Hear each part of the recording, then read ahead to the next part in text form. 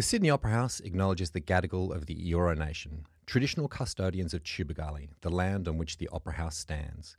We honour the long Gadigal history of gathering and storytelling and acknowledge the strength and resilience of First Nations people and communities past and present.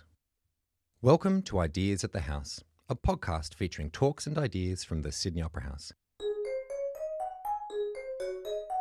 I'm your host, Frank Newman, Creative Learning Specialist. This podcast is part of a three-part series featuring conversations curated by influential Finnish educator Pasi Sahlberg. Professor Pasi Sahlberg is an educator and author. He has worked as a school teacher, teacher educator, researcher and policymaker advising schools and education system leaders including the World Bank, Finland's Ministry of Education and Culture and Harvard University. He is the recipient of numerous prestigious awards and his many publications inspire teachers and education system leaders around the world. Now the Professor of Education Policy at Southern Cross University, Pasi has a particular interest in reframing how we understand health, play and creativity in learning. In this second episode, Pasi Sahlberg is joined by Ricky Kradolfa, music educator, guitarist and frontman of the City Riots, and Sarah Donnelly, 2020 ARIA Music Teacher of the Year and Deputy Principal of Wilcannia Central School, to discuss the lack of music education in the Australian school system. From lived experiences, these teachers have seen music inspire engagement and give children a different way of expressing themselves, especially those who struggle with traditional methods of learning. Recorded live at the Sydney Opera House in 2022, Pasi Sahlberg and the panel explore the sense of connection music brings and the excitement that children feel coming to school knowing that they will partake in musical activities.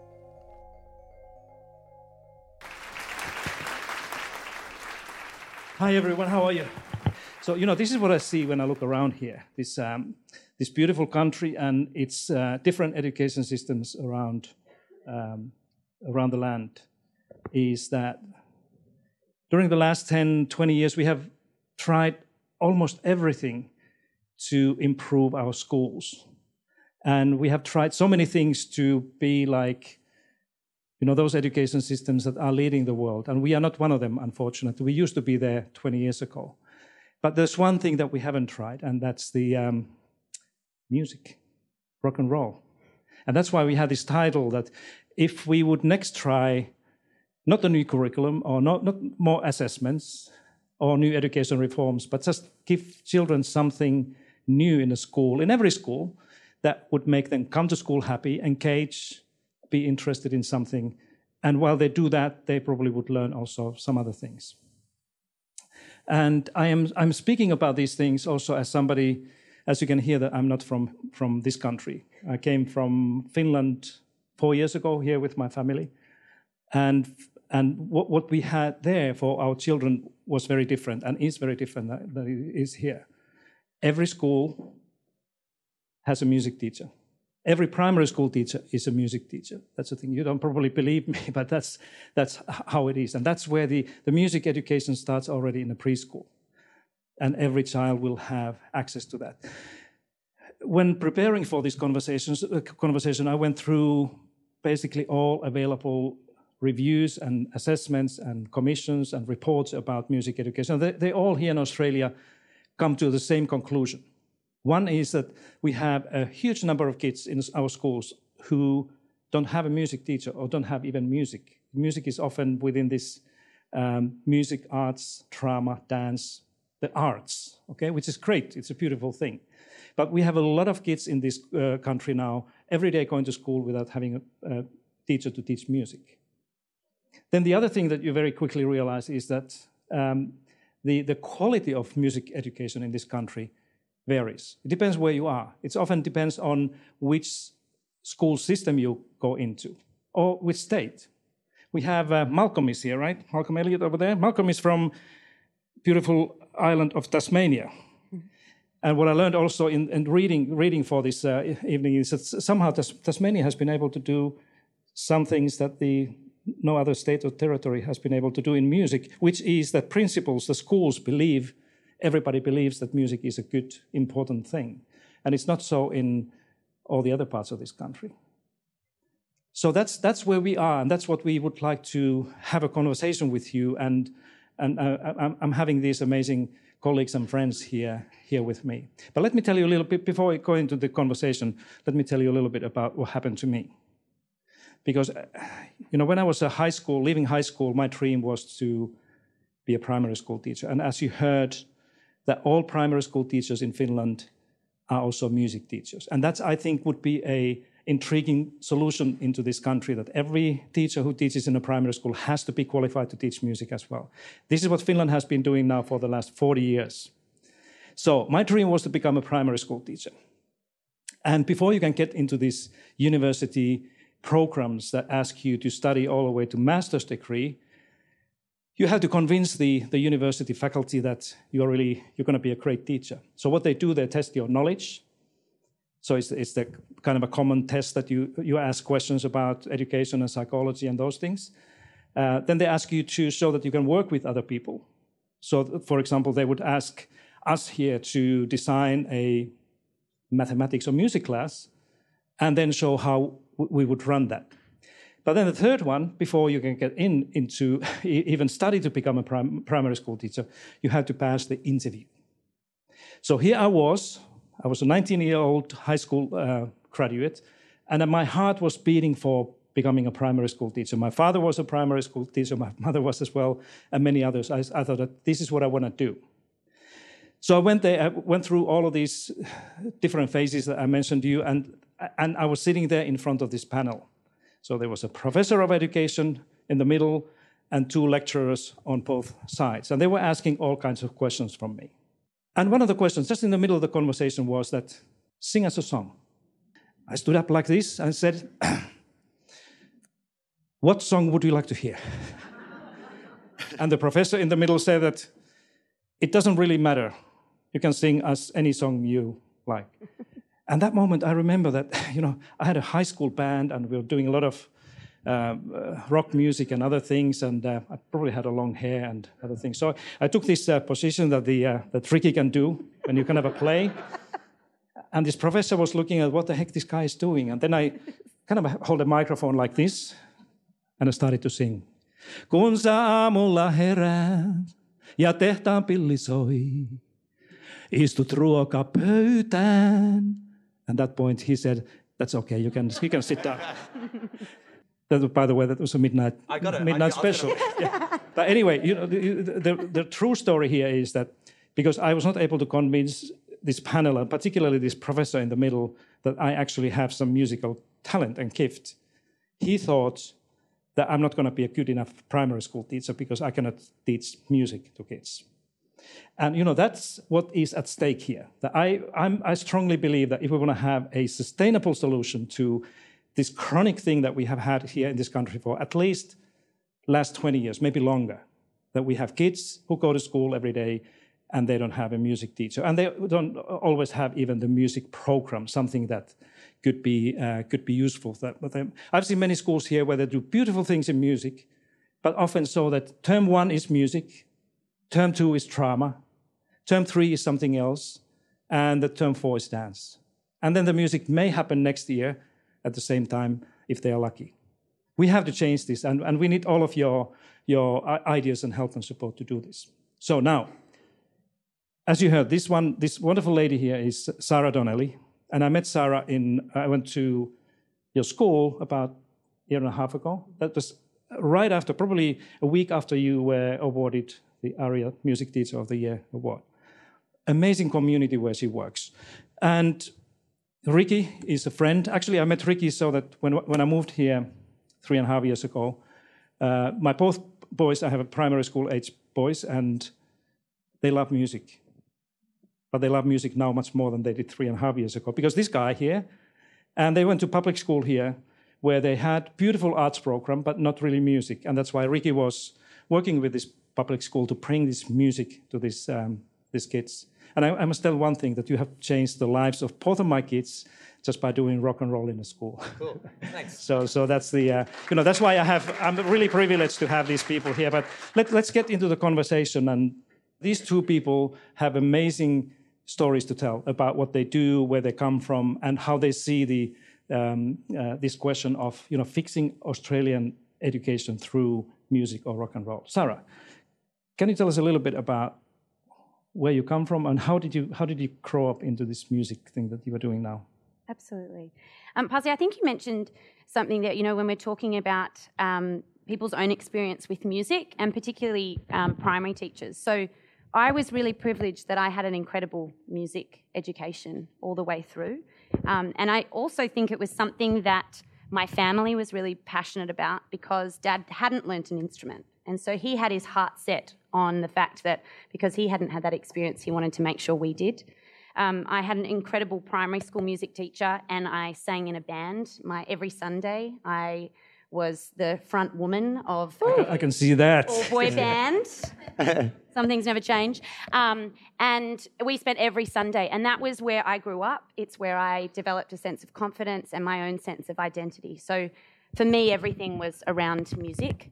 And then I went to university and was studying to be a primary school teacher and suddenly realised that not everyone had been as lucky as I was. People hadn't played a xylophone or a recorder or found this confidence to sing. And more you hear stories. So many people have a story of not being picked for a choir or being told that they can't sing by someone when they're driving in the car. And so all these people, I started to learn of their negative experiences with music and where they sort of were shut out of this world that I was so privileged to be a part of.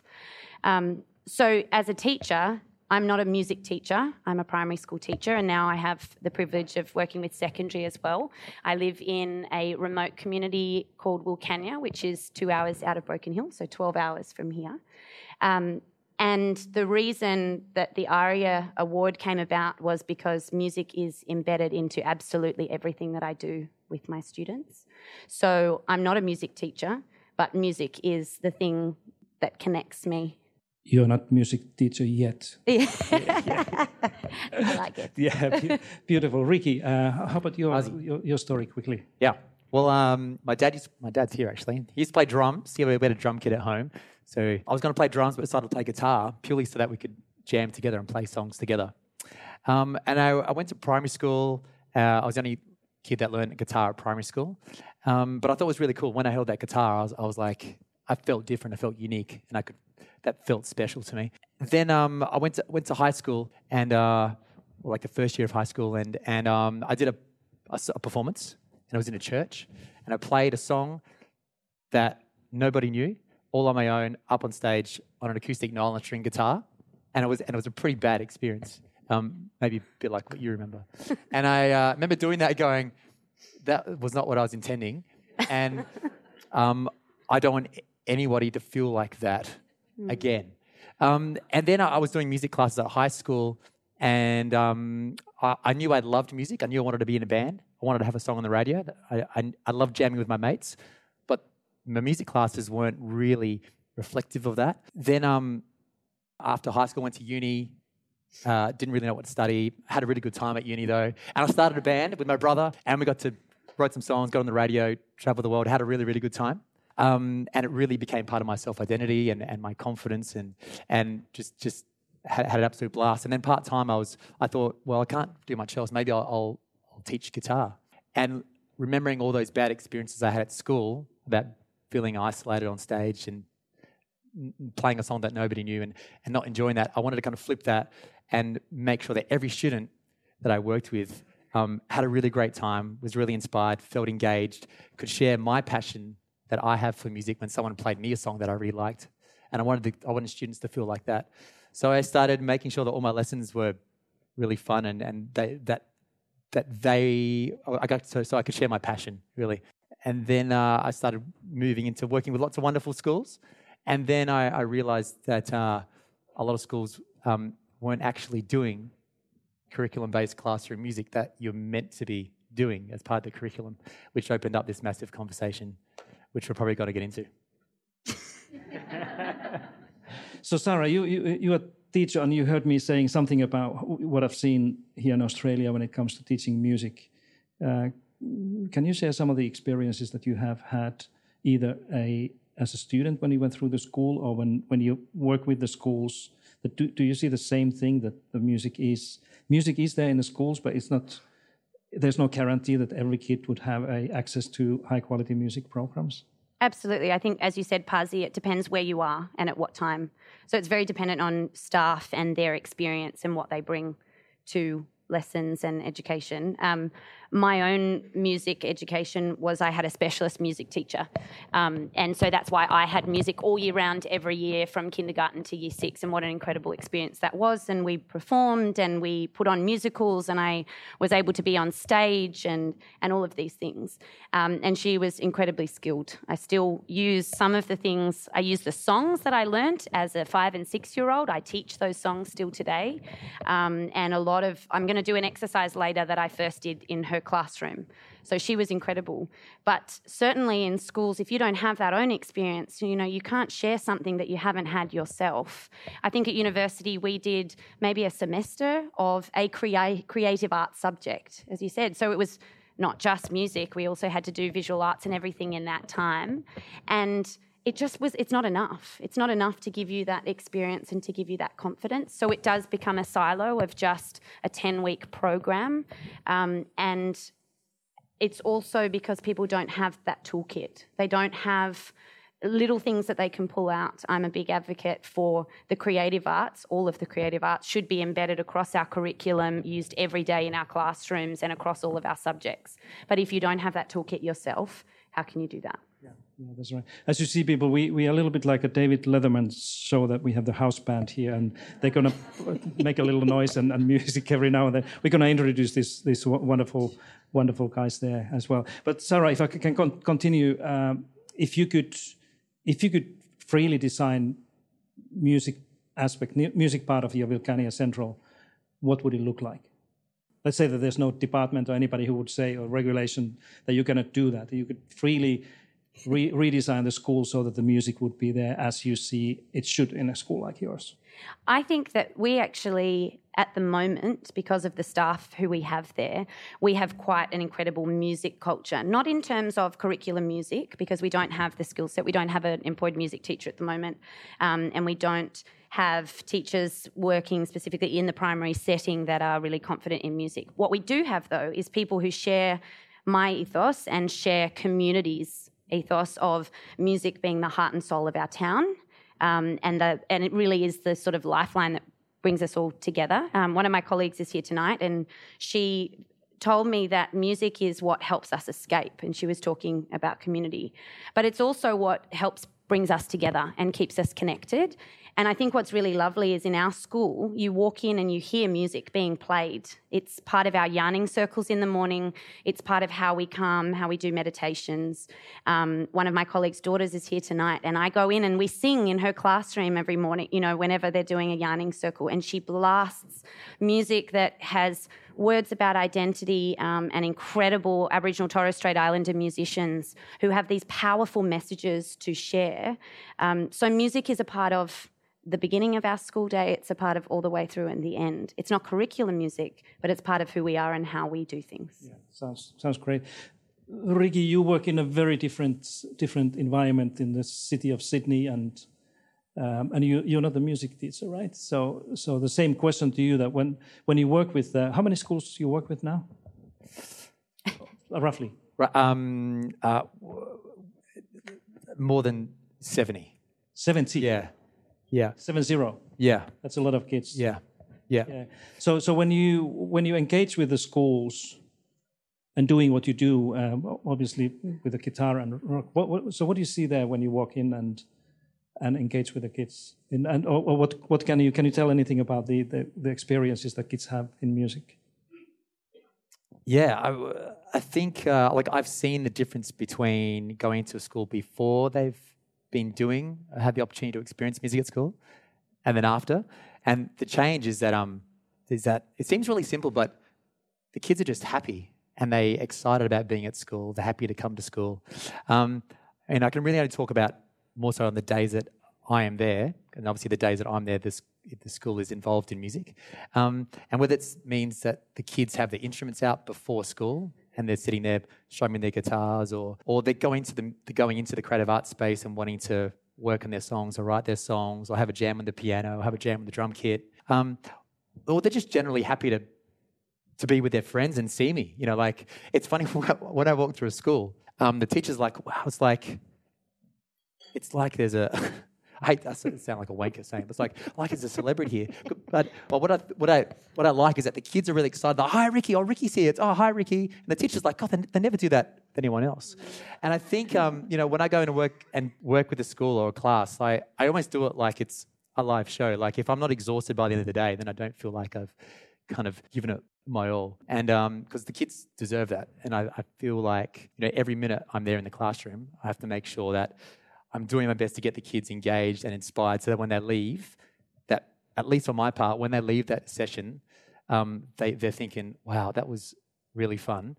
And they really enjoy music. So then hopefully they're really excited about going back into their classroom to do all the other amazing, wonderful lessons they need to do, and happy to be at school and come through those front gates to learn. So is it everything is rock and roll what you do? Like a rock music? It's more about making it about the students. So like if the kids are into rock and roll, then I want to kind of nourish that love of learning for them. So like it's driven by what they are excited about, rather than me telling them, hey, let's learn this song because you should be learning this song. I'm like, what are you into? What are you excited about? And a lot of the time, it's either rock and roll or hip hop or pop. But if we can get them excited about learning the songs, then it makes the experience that much more rewarding and productive and successful. So do you have any, you have thousands of kids you're working with. There must be some children who do it secretly, that they cannot tell their parents that they are doing rock and roll with Ricky. It's just like if you see in the School of Rock thing, there are some kids who kind of hide everything, Jimi Hendrix CDs and others. So do you have those kids who kind of, don't tell my mother what I'm doing here with you? Yeah, like I have a lot of kids that come in. What really tells me that it's connecting is when kids come to see me outside of their lesson time, outside their classroom lesson. If they're coming to see me before school, after school, in the lunch breaks. And I never ever say no. Like if kids want to come in and jam, I'm always like, let's jam. I'm like, let's do it. I can eat later. Let's jam. And it's amazing what they know. Like kids still, I don't know, it's like in part of our Australian kind of cultural fabric is that every child, before I even teach them, knows the riff for TNT. Like kids are like year 2, and I'm like, I haven't even taught you that song. How do you know that song? Is this a Kylie Minogue song? No, it's just... No, just not. Sorry. So it's kind I've been of only 3.5 years here, so I don't know all this. I think in a way, rock and roll, or like music, is ingrained in kids from a very young age. And it's in them. It's like just part of the creativity that's ingrained in them from a young age. And I think at school we need to be trying to bring out the best of the creativity in them rather than dumbing it down. Yeah. Sarah, can I reveal a secret to this audience here? You have a new book coming, right? I do. Yeah. Yeah. It's called Big Things Grow. Memoir. And you're 23? And writing a memoir, that's an achievement. But you don't probably know this, but your publisher sent the book to me, so I read it, and it's an unbelievable story from somebody like young teacher and person like you. It's all about Wilcannia and what happens there. I would like to ask you now to share one story. It can be from the book or outside of the book that has really remained with you and is important, that is somehow linked to the power of music, that what music can do. Because I remember you write about many stories about how kids are actually writing songs if they have a difficult moment or something that concerns them. That they're not only that they turn on the CD player or something, but they actually go and write songs and then perform those things. Share us with something that you have seen that amazes you as well, of the capability of kids when it comes to writing music or doing music or using music for good things. It's a really hard question, Pasi, because even as I was trying to listen to you ask the question, I started numbering off too many, because there are so many little moments, and it's all the really special little moments. One, I'll give you a couple of really quick ones. A gorgeous student of mine who is 9 years old and bounces off the walls, and you cannot keep her contained in a seat for more than 30 seconds. The other day ended up in my office, and I often say that as deputy principal I get all the best times and all the worst times. And so we were sitting in my office having a bit of a chat, and of course the work was too hard. That was why her behaviour had spiralled.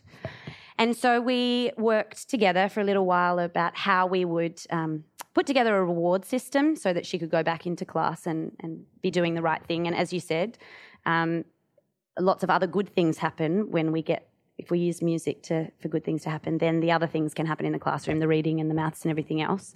And her reward was that she wanted to give up her recess and lunch to go into the music room. And this student, who is particularly low on literacy and numeracy, sat beside me on the piano and we sang a number of songs together. We're preparing for a big festival that is going to be out our way, Monday Festival, and our students are going to sing on stage with Missy Higgins. So we are cultivating rock stars, country stars. So she wanted to practice those songs. But then she wanted to have a go at playing the piano. And her teacher had told me earlier that day, an educator working with her, that she couldn't recognise her letters. But on the piano, someone has written all of the letter names, and I was playing along, and without any kind of instruction, she started following, and then she was looking at the chord chart in front and she started playing the notes on the piano. And I've never heard someone with rhythm like this kid. And she started, and then she had two hands going. And I've tried to teach secondary kids even something that simple and had no luck. And he was this tiny little thing, and the biggest smile on her face, the sense of pride and excitement. She stayed in class for the rest of the day. She did the reading that was too hard. She did the maths that was too hard. She did everything else. And we went back there at lunchtime and we played more music together. So that sense of success, achievement, connection, it's all down to music. I think you brought something with you from Vilkani, a video clip. Can we play this little 1 minute story that people can see what it looks like?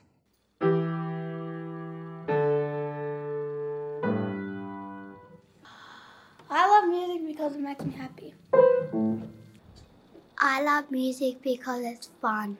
It's interesting, it's fun, and it can be shared.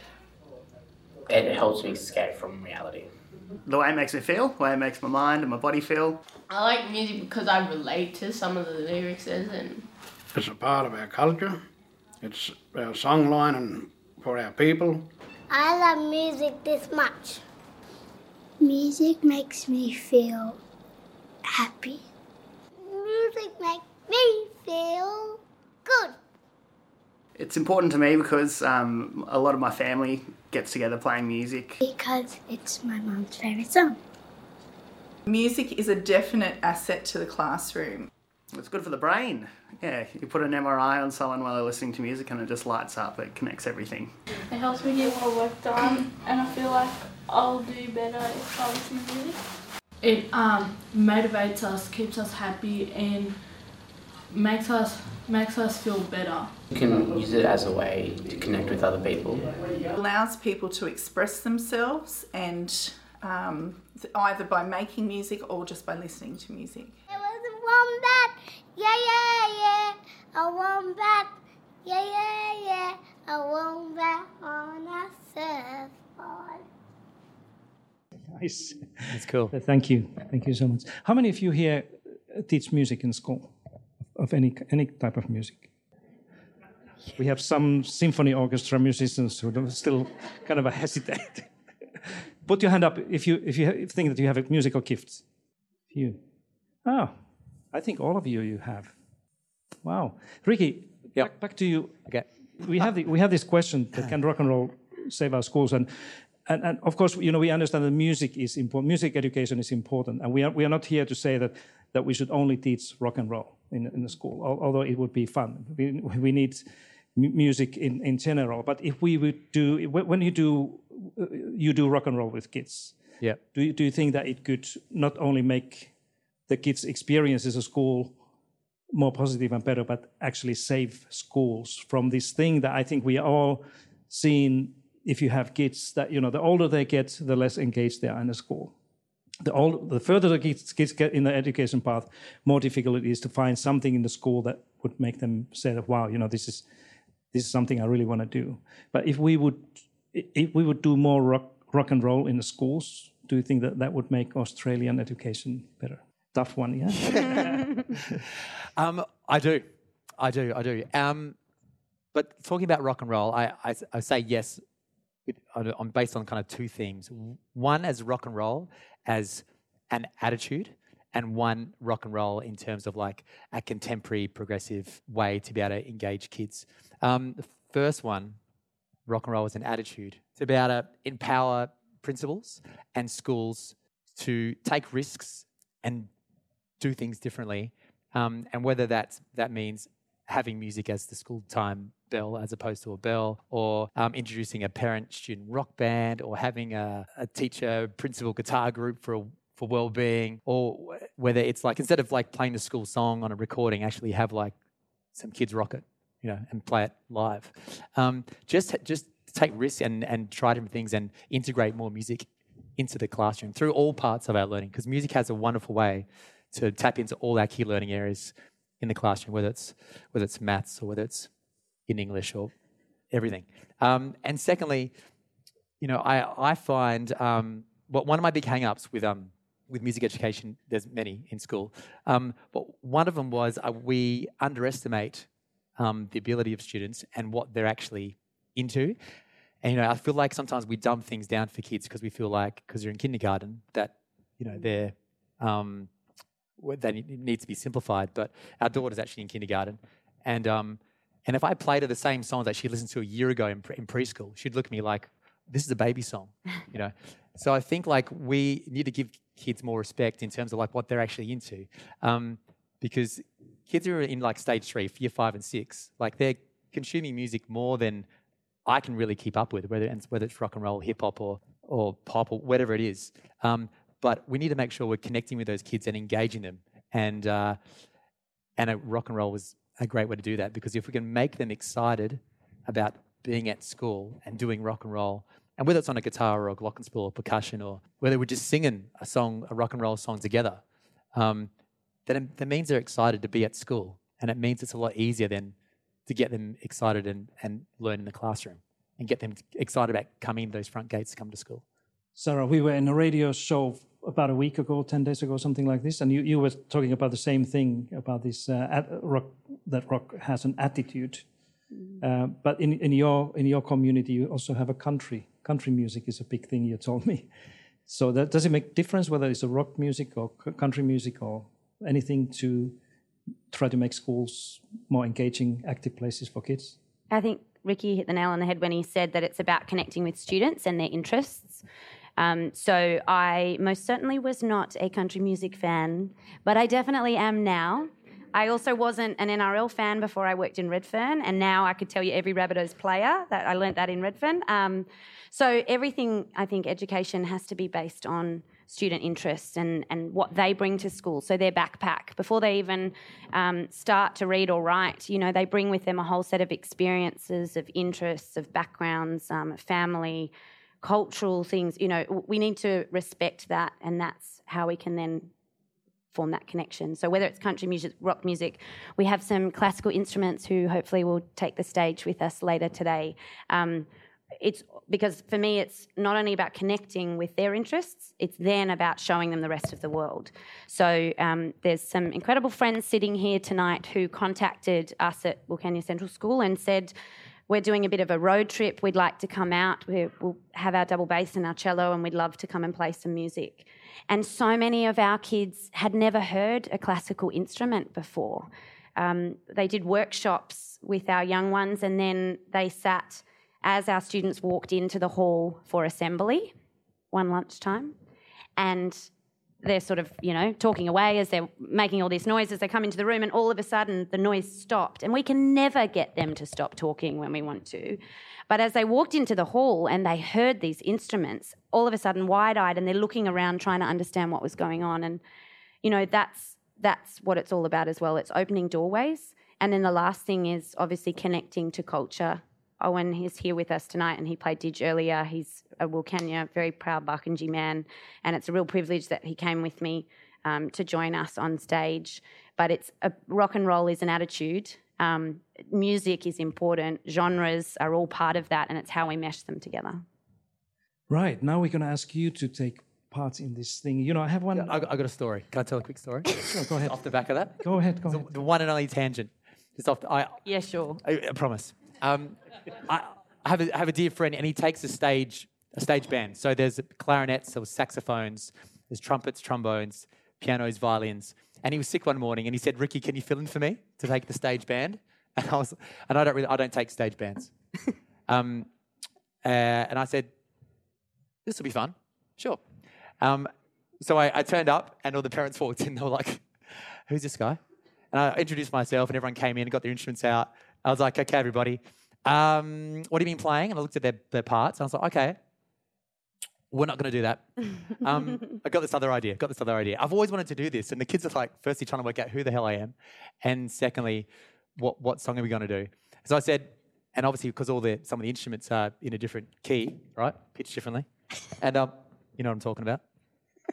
Our conservatorium players over here. And so I said to them, okay, we're going to play this together. The riff's like this. And play your note. And we worked it out by pitch. We played this and we worked out the notes and did it. And the kids were like, they started opening up and loosening up and smiling and we were jamming. And they were finding their notes, the clarinets, because they're in B flat. Is that right? I was like, we'll try to work it out. But it came together. And at the end of it, they were like, that was like the best, like most fun we've ever had. And it was just kind of like approaching things completely differently and using a song that they all really knew, but using it to kind of really make the most of all their wonderful instruments and all the wonderful tone colors and textures those instruments make, but make it about the students and make it about a song they know. And they still talk about it to this day. And it was a really good time and a good kind of professional development experience for me as well. Okay, now I want to ask you guys to show us a little bit what how you do this thing, and as a lead to this, let me tell you in a minute what my music education looked like when I was a long time ago when I was in a primary and secondary school. A typical thing that the teacher asked me to do, and these are qualified teachers, they ask me and others to stand up, walk in front of the class, and sing a song. Remember this, what I would try to do? Yeah. And we were scared like crazy. And what I remember, the first years of primary school, that I felt that I cannot sing, I don't want to do it, I don't want to stand there before everybody else and get shamed and blamed. Okay? And that killed the music in me for a long time. Until I went to high school and met people like this guy, and we started to play and realized that this is actually fun. Yeah. And you can get you can get things out of these instruments and find new experiences. But Sarah, because I know reading your stuff and listening to your stories that you do a lot of music with the kids who haven't necessarily had experiences in education, the music education. Could you show us a little bit, like, how do you get those kids like myself, who is afraid of doing any sound or any noise or anything because of this feeling that I'm not a music person, I cannot do it. But because you must have a way how you make people feel comfortable and that you help them to realize that we all can do something. Could you show us something how to do that? So I mentioned earlier that I was going to show you something that I experienced in my primary school music class. So I'm going to go for a bit of a walk. Hopefully.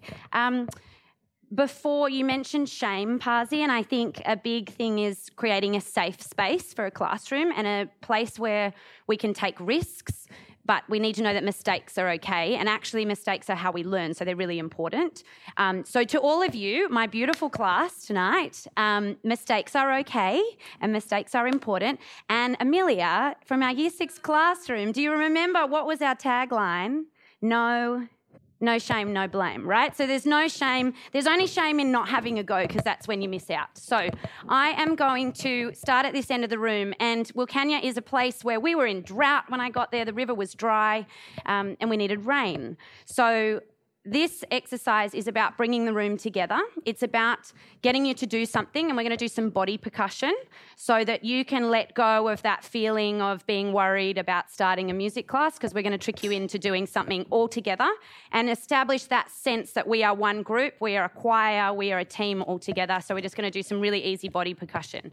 We're going to try and make it rain here in the Utzon room tonight. So what I need is your eye contact, all right? I'm going to start with this end of the room and I'm going to give you an action and I'm going to walk all the way to the other end of the room. And normally I do this in a classroom with a circle, and so I can very easily sit in the middle and turn around like this. So I'm going to attempt to run from that end to this one. We'll see how we go. But the only thing you need to know is watch me. When I make eye contact with you, that's when you start doing the action. Any questions? All right, let's give it a go. Let's see if we can make it rain. So, and don't do it. One really important thing, which you've all done, don't do it until I get to you. And you have to keep going until I give you the next action. Okay? So let's go.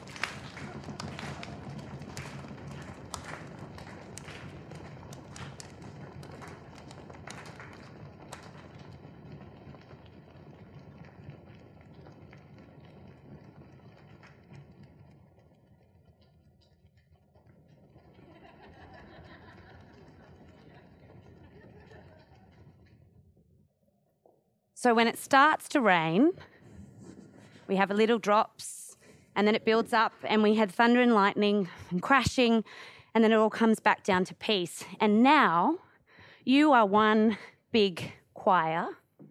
You all followed my conducting, so you've shown you can do that, and you all trusted that you could stay with me and nobody was left behind. So well done. Give yourself a round of applause.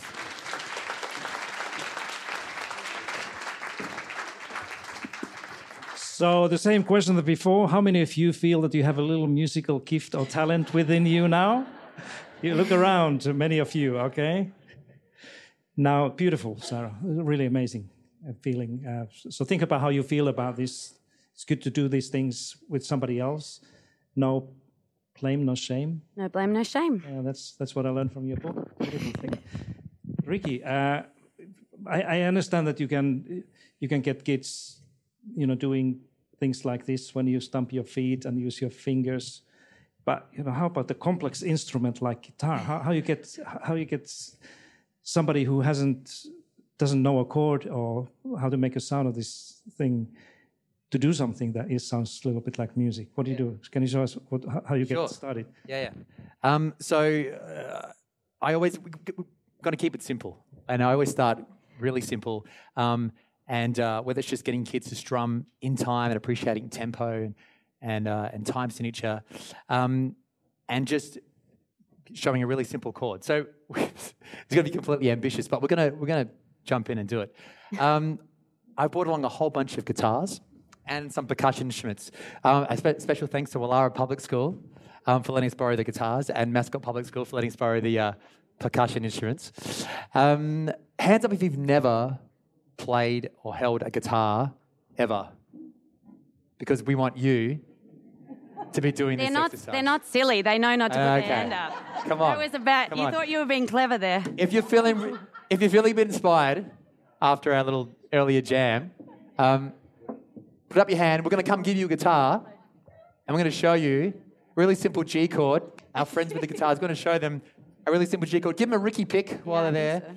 We're also going to hand out some percussion instruments. Let's get these percussion instruments out. I've got a whole bunch of wonderful tambourines and woodblocks.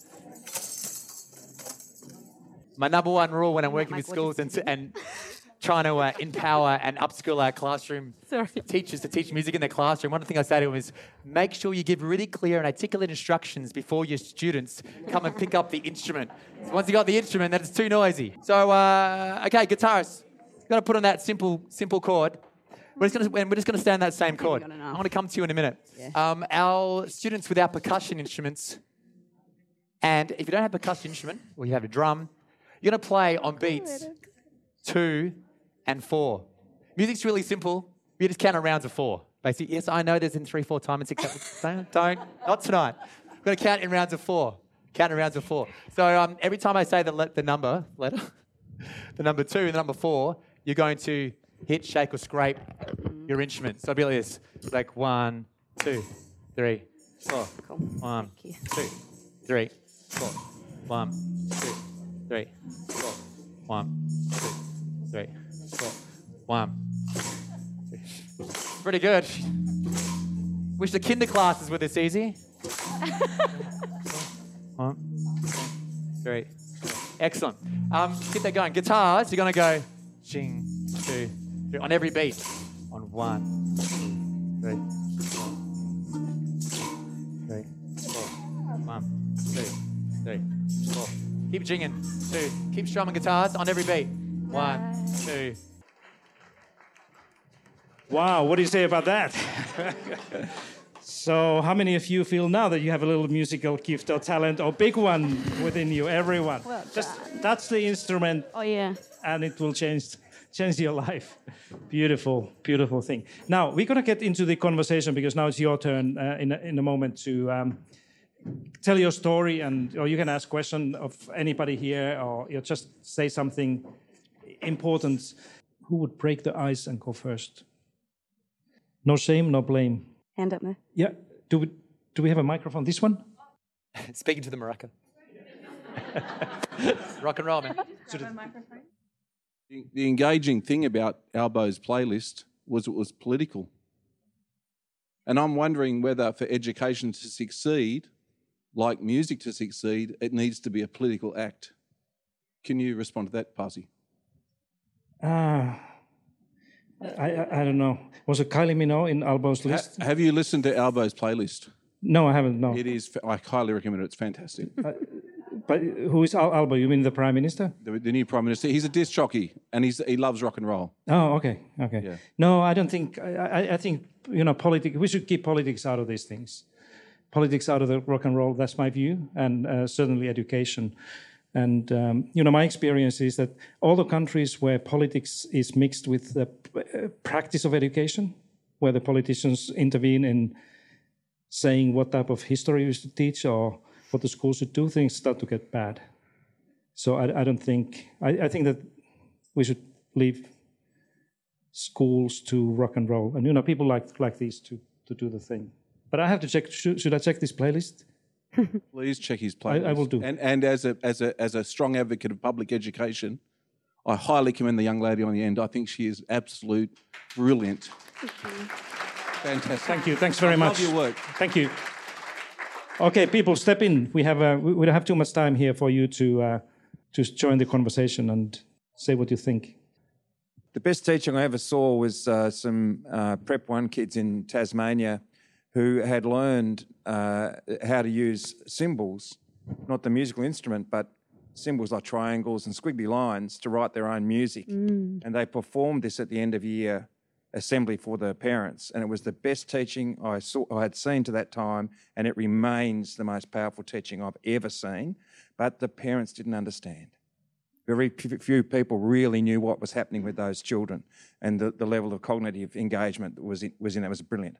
And so, and then another thing is that, I'm president of the Australian Primary Principals Association, and one of the things we're advocating for is that there's got to be a guarantee of some things in all schools.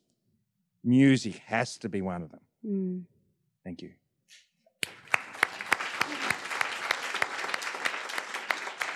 Thank you, Malcolm. And you, I understand that you were a music teacher as well at some point. I started out in early childhood.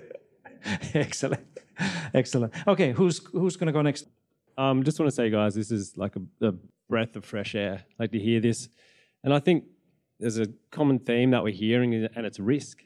Teachers not putting that risk out to, stick to the curriculum. The KLAs where it's literacy and numeracy and those types of things. And we even see it in our professional development, where teachers are being inundated with these professional developments about literacy and numeracy. And as a music teacher, I've got to do it all on my back, and it's frustrating. So I've started a ukulele club with the staff in the staff room. just to try and debunk a few things. And, you know, ukuleles is, you know, it's got a tainted name like recorder, but I'm trying to make best of it.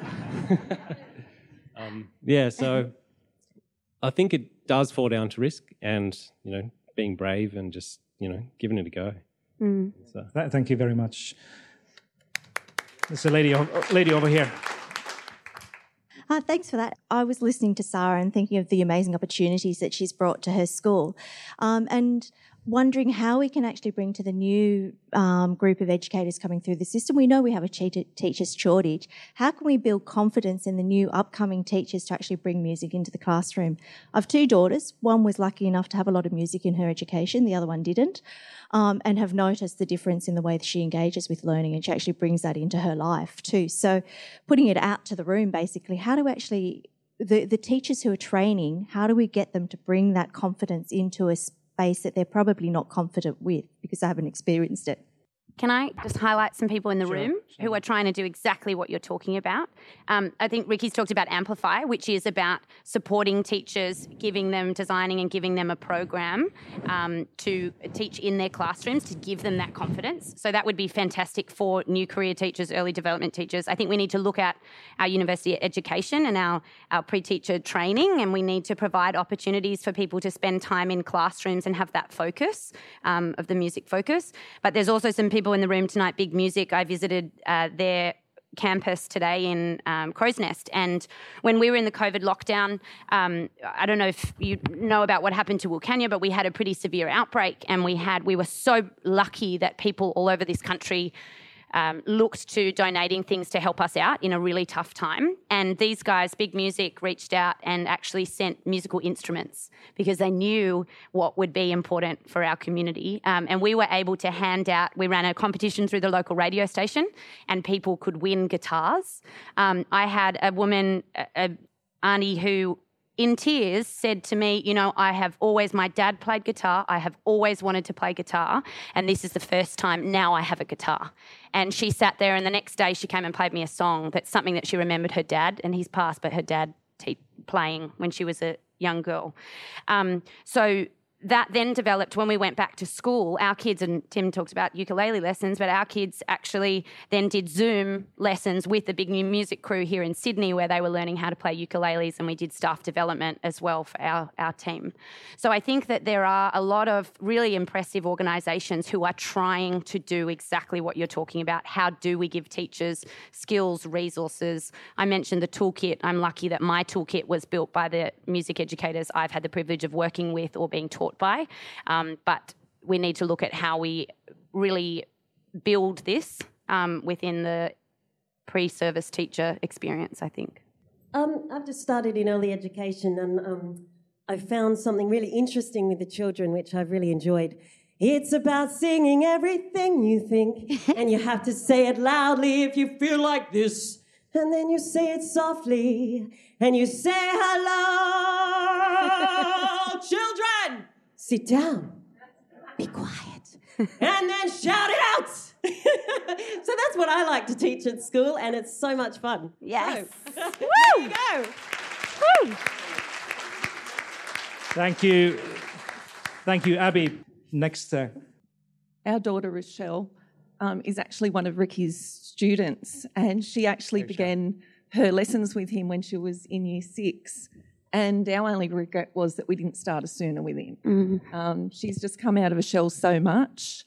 She's gained so much confidence. And since she started high school, she's just blossomed. She's just come into her own. She's made friends so much easier. She stands up for other people. Yeah, she's just really come into her own. And we've got Ricky to thank for that. That's very nice. Hi, I'm Richard from Big Music, and I just wanted to say hi, Sarah. Thank you for the wonderful endorsement.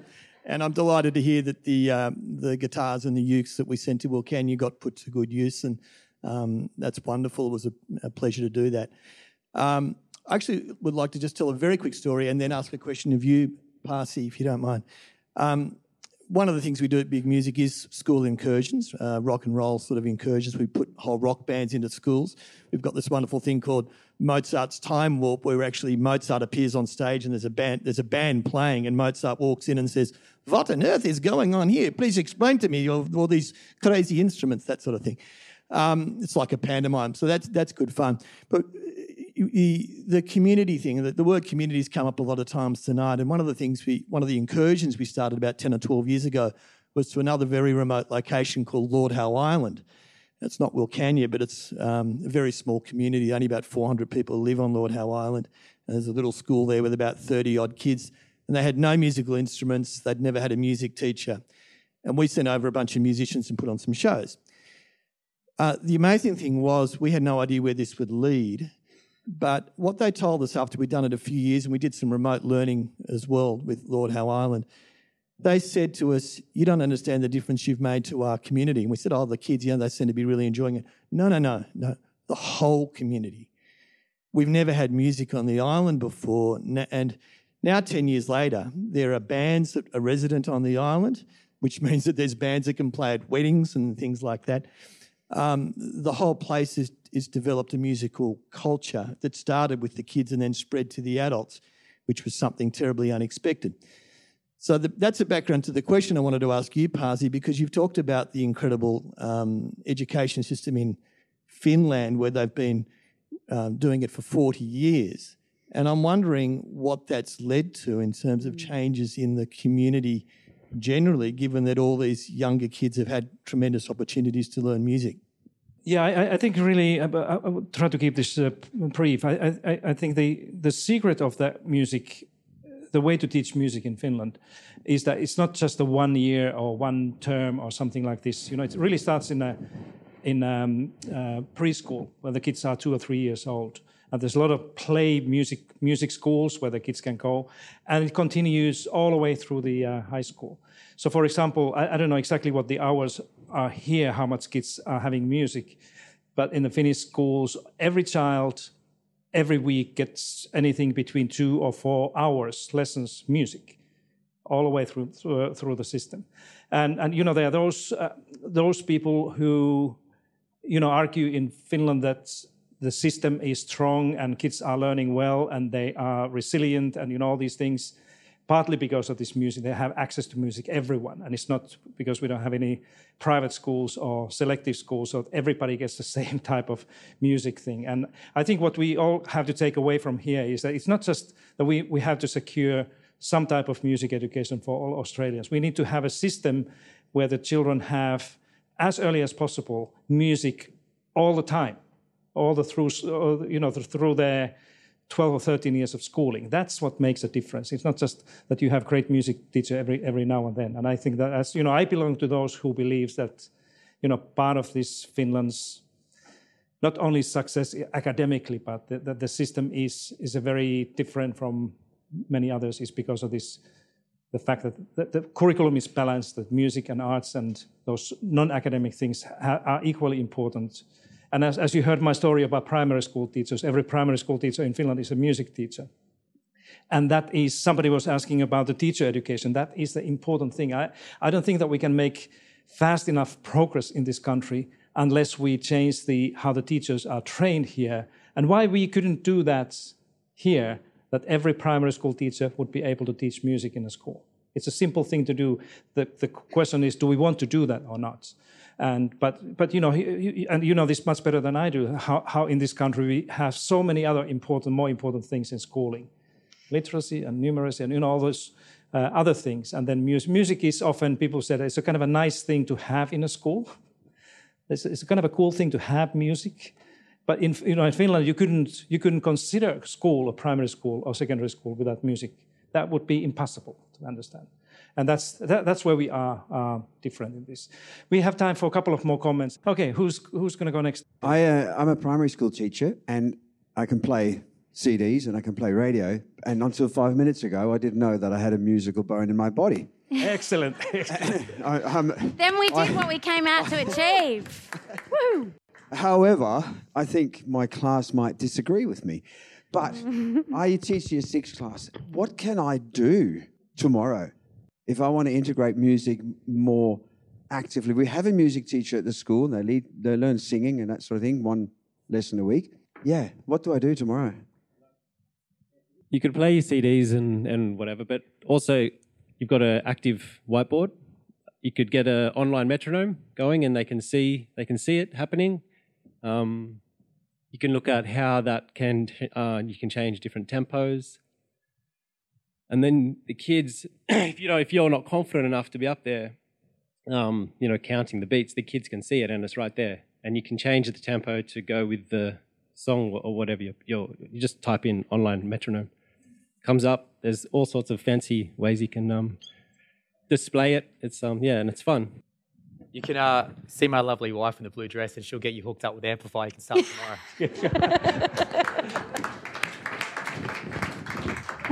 I mean, we have a massive problem where. So this is we didn't say. I don't think we said it earlier. 77% of children in Australia don't have access to a classroom-based music program, which means they go the whole life through primary school, kinder to year 6, without experiencing music at primary school. I feel like I'm Angelo now talking.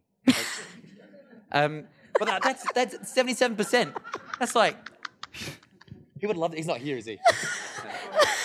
Thank good. We would have had to add on an extra half hour.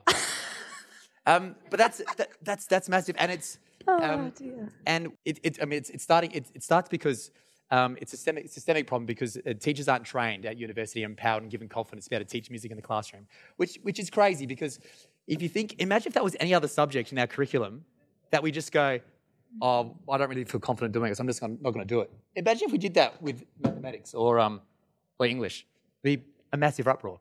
And it's because we don't value the importance and the power of music in the classroom. And it's because we don't do it in primary school. So then we get to high school, we start dating girls and boys and get our driver's license and play sport. And then by that time, it's almost too late. And then we become adults in society and we haven't had that experience to appreciate the value of music. And then it just goes in a full cycle.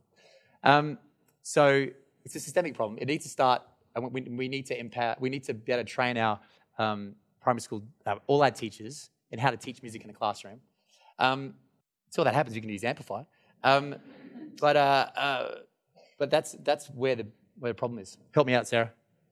I think if something you can do tomorrow in your classroom to do exactly what Ricky said is talk about what kind of music they like, what kind of music they like to listen to, and start singing along to the song.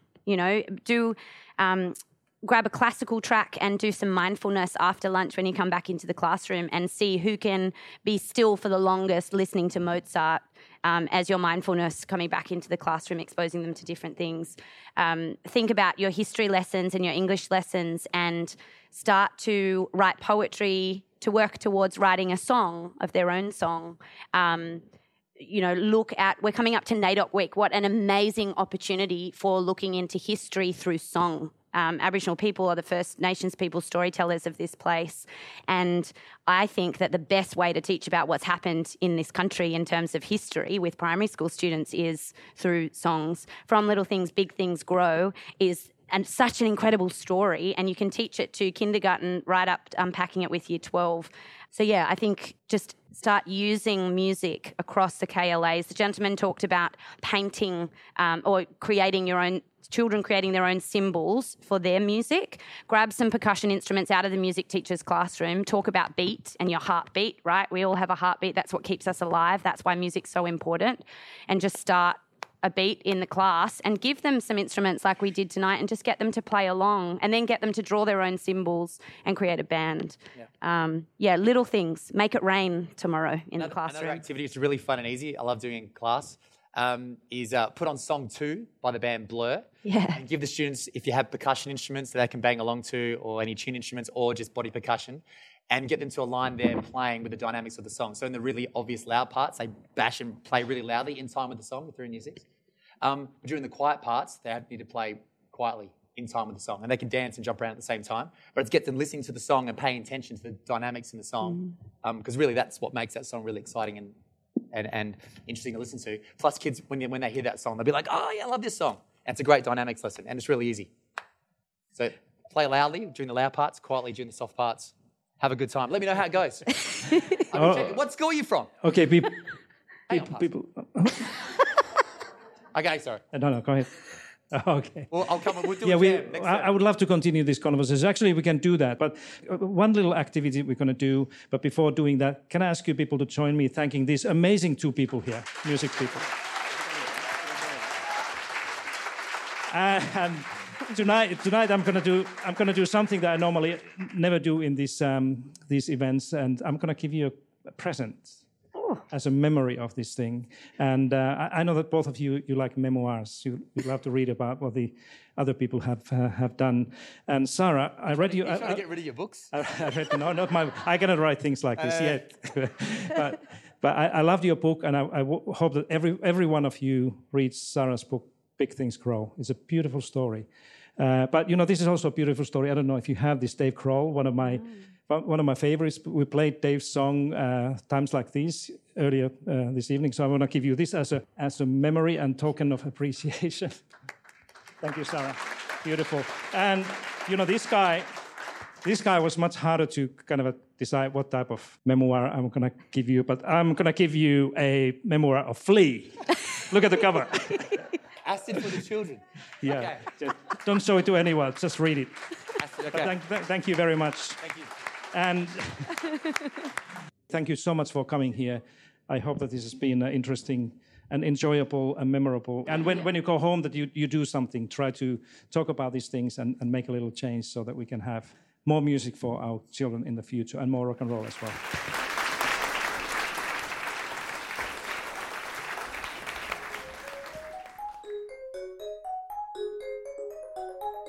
That was Pasi Sahlberg in conversation with Ricky Kradolfer and Sarah Donnelly. In the next episode, Professor Sahlberg speaks with Professor Sharon Goldfeld and asks the question, what if health and well-being were considered as important as literacy and numeracy?